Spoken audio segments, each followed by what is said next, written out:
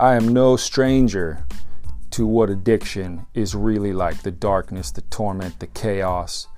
I watched over 30 of my friends die during 13 years of active addiction. I frequented jails, hospitals, rehabs, everything you can imagine. But then God intervened.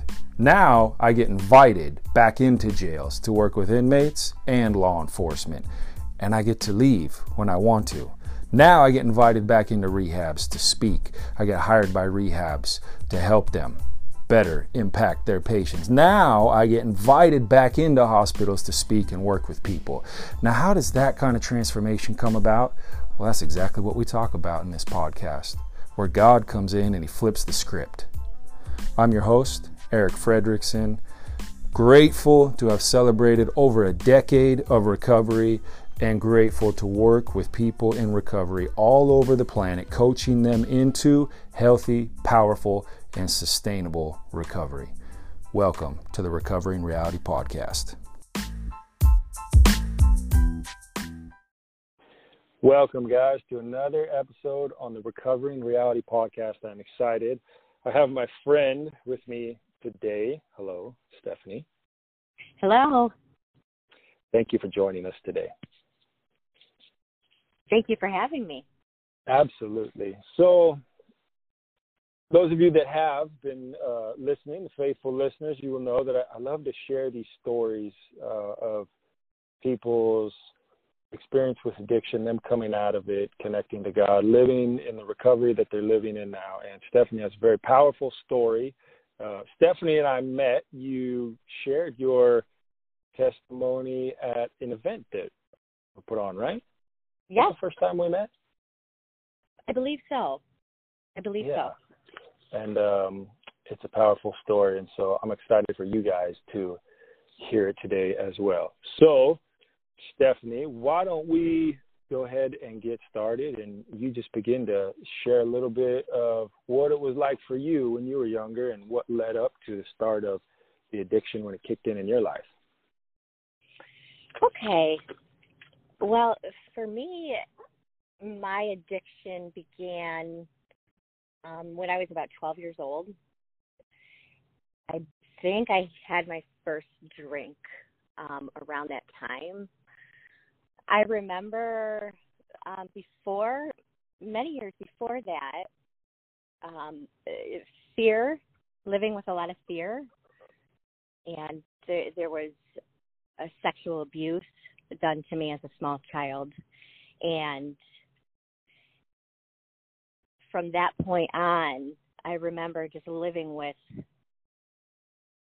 an uncontrollable, inescapable fear that I wasn't good enough.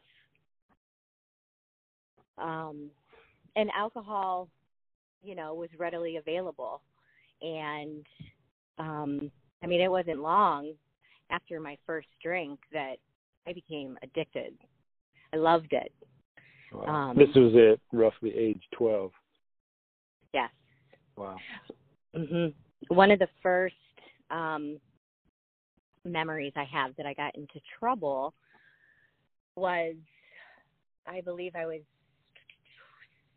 15, 16, and I got drunk before going to high school in the morning at 5 o'clock a.m. And my brother had come home with booze. He worked midnight shift. And I thought, wow, if I could drink and feel good and feel calm and all of my fears and anxieties will go away, I could feel this way, going into public during the day. And that's like when it started to become that, like it was freeing. It took away all my cares. I had escape from reality. Yes. Yes. It wasn't enjoyable. Well, it got to the point where it wasn't enjoyable, but at this time, what I didn't know then was, it wasn't enjoyable. It was taking me away from everything that I felt. And so I went to school that morning, and from the get-go, at 12 years old, I began to black out. And now, as a recovering alcoholic, I know that that is one of the first signs of being an alcoholic. And I didn't know that then, and not that that would have stopped me, because it had a hold of me. And I went to school, and I was blacked out. I don't remember anything.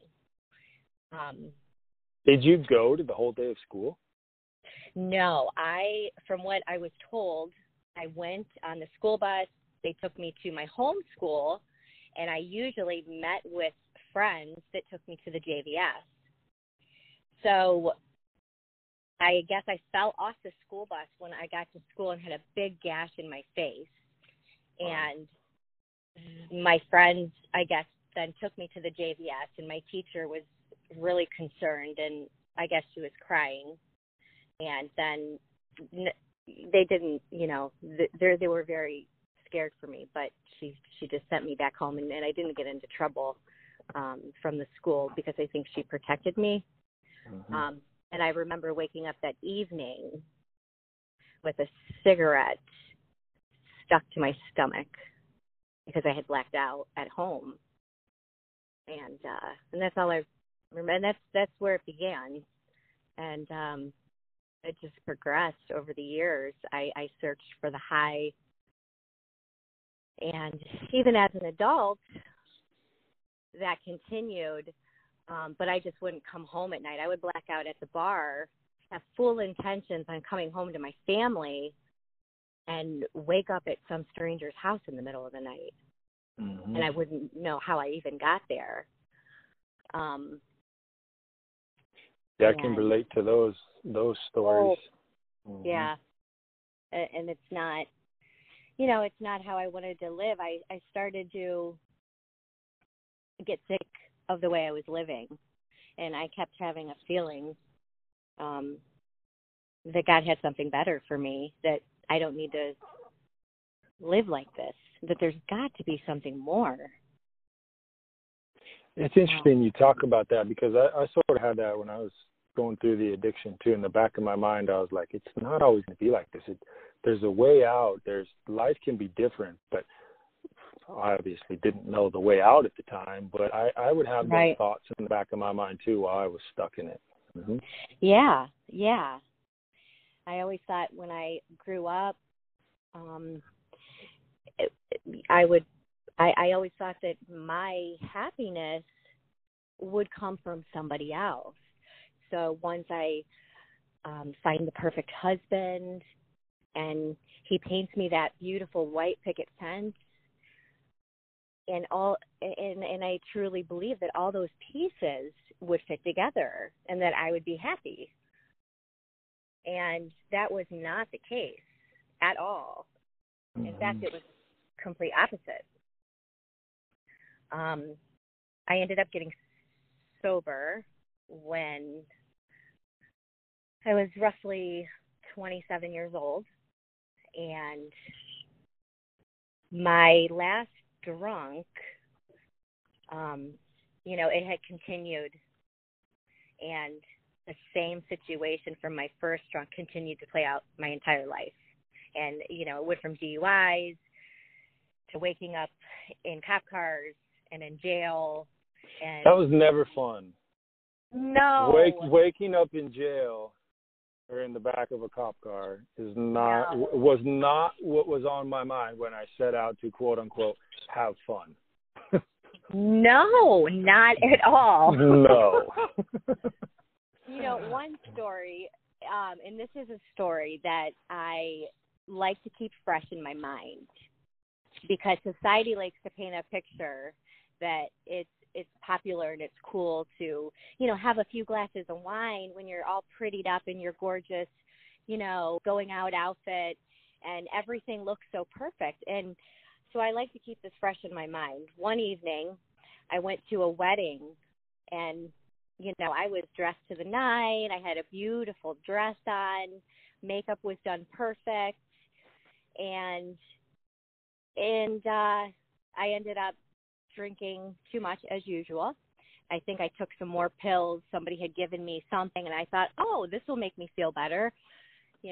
I would take anything that anybody would give me because I thought it would make me feel better. And that evening, I blacked out driving my car. And that had to have been one of my scariest moments. I blacked out, and I know this was the Lord. He handpicked me up, and he put me to the side of the road and, allowed me to get stuck in someone's yard. I was in someone's yard. I don't remember any of this. Up on their grass? Yes. Yes. It's not funny, but now it is. Right. Yeah. And I don't remember any of that. And I guess the people that lived there came out knocking on the window, tried to wake me up, and, I wouldn't wake up. And then so the cops came, and I guess they were there for quite a while trying to wake me up, to even get in my car. Mm-hmm. So a long story short, I was covered in urine in my car, and I proceeded to get out to take the breathalyzer, or do the test, and I was just mortified. Well, I wasn't really mortified at that point. The next morning when I woke up with urine on my dress and having to walk out of a jail, covered in my own urine, thinking, who have I become? Yeah, how did this happen? Set out, that's not who I set out to be. That's not who I wanted to be. And, that just wasn't fun anymore for me. Yeah. No. Yeah, I can definitely relate to those stories. Very similar things were happening in my life. So you said, what did it look like? Talk a little bit about when it got as bad as it got and what provoked the desire to want to do something different. What started changing? What was the transformation point in there? The depression that was taking over my mind was initially what had made me want to quit. I was getting to the point when I was drinking that I just wanted to end it. I would call people all night long, depressed, and as a matter of fact, around that same period of time, I was seeking counseling, and I was supposed to go. This was my last drunk, one of my last drunks. I was supposed to seek counseling the next day to address sexual abuse issues done by my father. And the next day, I was going through counseling. The next day, I was supposed to go to like a group therapy. And I remember feeling so much fear. And it kind of just like all came back to me, like, I can't do this. And so I started drinking more because I couldn't reveal that stuff. And I know that God works strategically in our lives. And so what had happened was I realized, and I didn't realize it then, but I needed to be sober first. I wouldn't have been able to recover from any of that trauma if I wouldn't have gotten sober first. Mm-hmm. So. Wow. So, it was very similar for me too. I remember when I finally did make the choice to step into recovery, my external circumstances had been much worse. Mm-hmm. I had been in way worse situations and circumstances, way worse. But it was what you said. Internally, I had never been worse. Right. Internally, I was dead. It was death internally. Yes. And I just couldn't do it anymore. I just couldn't do it anymore. Yeah. So for you, what did that look like? 12-step meetings and God, and what did that look like practically speaking to begin to get that clarity and step into recovery?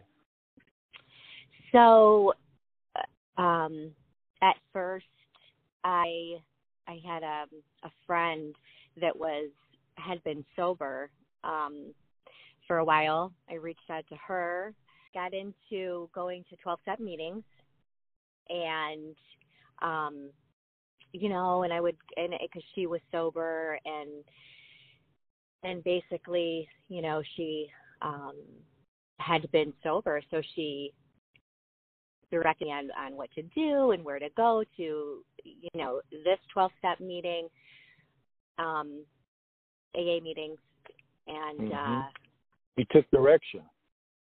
Yes, I did, and it was very hard, very, very hard. I mentioned all that depression, and you remove that alcohol from that, it's like a sore that just is wide open, and it burns, and it was There's like no more numbing agents. Oh, It was awful, and I thought, like, oh my goodness, if this is sobriety, like, how can I do it? This is why there's a very big difference between just not drinking and actually being in recovery. Yes. And so at that point, it was like 6 months into my sobriety, and I had admitted myself into Windsor Laurelwood. Which is a mental health facility. Okay. So I was put on a dual diagnosis and put on medicine, and that got the ball rolling for me to stick with the counseling, because I kind of had to at that point, because I had no other choice. Got sober, and I know I got all this stuff going on. I don't know what it is, but I want to get rid of it, and I want to feel good, and I want to, be happy like all these other sober people that I see that, say recovery works. And I just didn't understand why it wasn't working for me. I'm an alcoholic and addict. I want a quick fix. So that part was hard for me.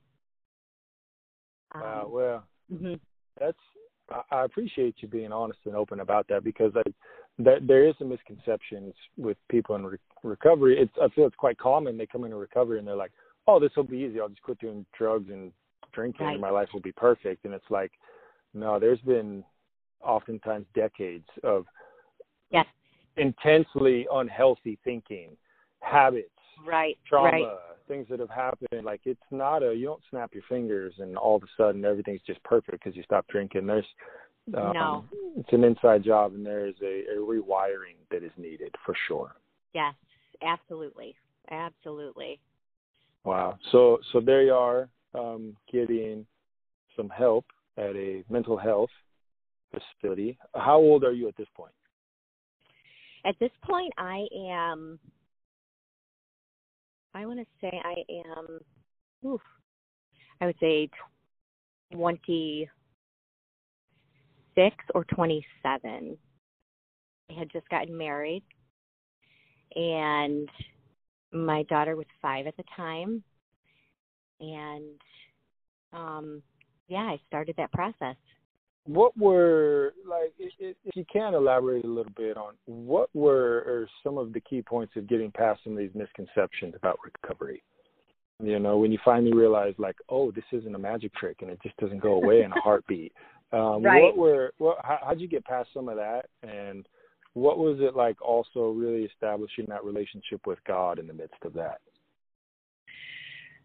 Wow. Well, it was a lot of doing the same thing over and over and over, and, the same thing happening and getting the same results. And, it took a lot of prayer. It took a lot of working the 12 steps to find my own part in why I was behaving, why I was reacting to the things that I was reacting to. Because there was a deep-seated fear in all of that.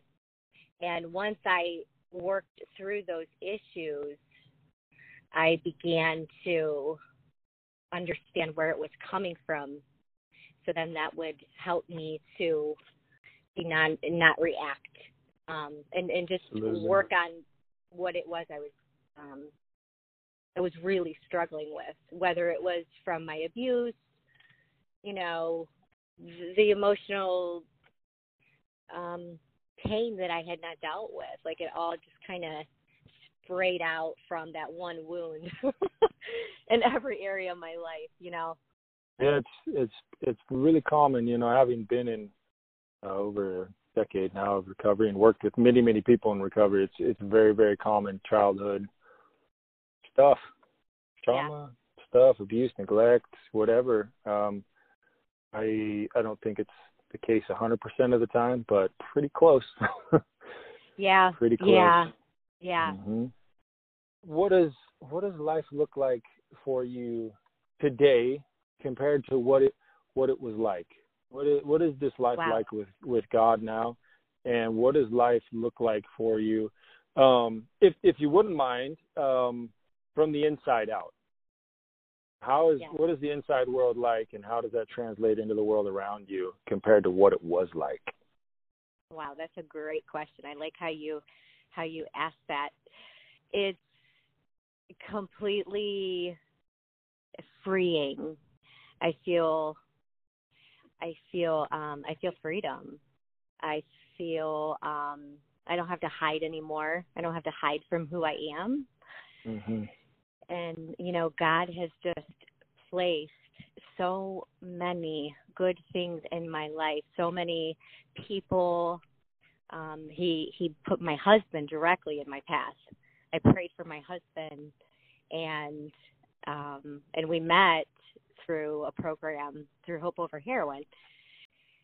Today in my recovery, I know with every ounce in me that the Lord goes before me, and that if I just do the right action and pray and seek him and stay really close to him, I don't have to fear. Like he just takes it away from me. It's such a beautiful, it's an amazing, overwhelming love that like follows me around everywhere I go, you know, and it's not all the time like happy, but I always have, you know, it's just okay today. I don't know. I don't have to, God always makes a way, and I don't have to fear. I don't have to worry. I'm going to, actually, as of the end of this week, I will be graduating with my associate's degree in human services, which is how cool amazing. Yeah. I barely graduated high school, you know, and so he's taken me back to school, and next month, actually I have a couple months off, and the next month I will be starting my bachelor's degree in substance abuse counseling.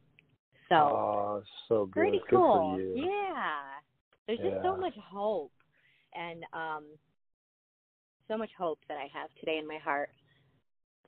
Wow. I like the way that you said that, because you just, you know, when you were talking about what it was like when you were young and addiction, it was this constant fear. Yes. You know, and then you described how what life is like now is that I don't have to fear anymore. That's gone. Yes, I don't is. have to live like that anymore. And yeah, you know, I like how you said it too, because it's true. People need to know, like, no, stepping into recovery doesn't make every day is perfect for the rest of your life. Right. No, Absolutely it's not. It's not for people who haven't even struggled with addiction. It's called life. Yeah. You know, but the way you're describing it, was well said, because it's so much easier to face things when there's not that impending sense of doom and fear and worry and trying to cover stuff up and the internal torment and all these things. And yes, God really just set you free. Yes. And today I realized that I have a choice. I have a choice in of where my mind goes. So, you know, I go to my meetings still, my 12-step meetings, and, you know, I spend a lot of time in prayer because I need God to direct my thinking and continuously free me of, you know, whatever I'm struggling with in any given day, you know. so I can be led by his spirit, you know. Because when I'm not, awesome. You know, it's just a much better way to go. Yeah. Having experienced the alternative, I would agree with you. Yes. Yes. So good. That is so good. Well, you have a very powerful story, and you're doing a lot of amazing things now. I always ask this, and obviously you shared it in the midst of your story, but what is it you would say to that person, say they're listening, or the family member that's listening whose right. loved one has not stepped into recovery, or the individual? What would you share in, you know, a few sentences just to encourage them and give them hope when they're still stuck in the midst of it? Right. Oh, I would say that, you know, you may not see or understand how it could at all get better because we can't comprehend that in our mind. But, you know, on the other side of that is a brand new life of peace. And, you know, you don't have to be held captive by your addiction. There is freedom. Absolutely. You don't have to be held captive. That is correct. Mm-hmm. Yes, that's a good way to say it. Well, yeah. I appreciate you, Stephanie. I thank you for having me. Yes, absolutely. I know. I love when people share their stories on the podcast, because anybody that's struggled with addiction or is in recovery, no matter whose story you hear, you're going to find similarities. Yes. And if you're looking for the similarities, not the differences, if you're looking for the similarities, you're always going to be able to relate and connect on what life was like and what life is like now. So thank you for being open. Thank you for being vulnerable and honest. I know it's going to encourage a lot of people. Thank you, Erik. My pleasure. Absolutely. All right, guys. Well, thank you for joining us on this little journey and listening to Stephanie's story. Feel free to share this with friends or with a loved one if you think that this kind of story would be something that could really, really encourage them and give them hope in what it is they are going through. And Stephanie, you are awesome. Thank you once again. Thank you very much. Yes. And we'll connect with you guys again soon. Thanks for joining us again on the Recovery Reality podcast.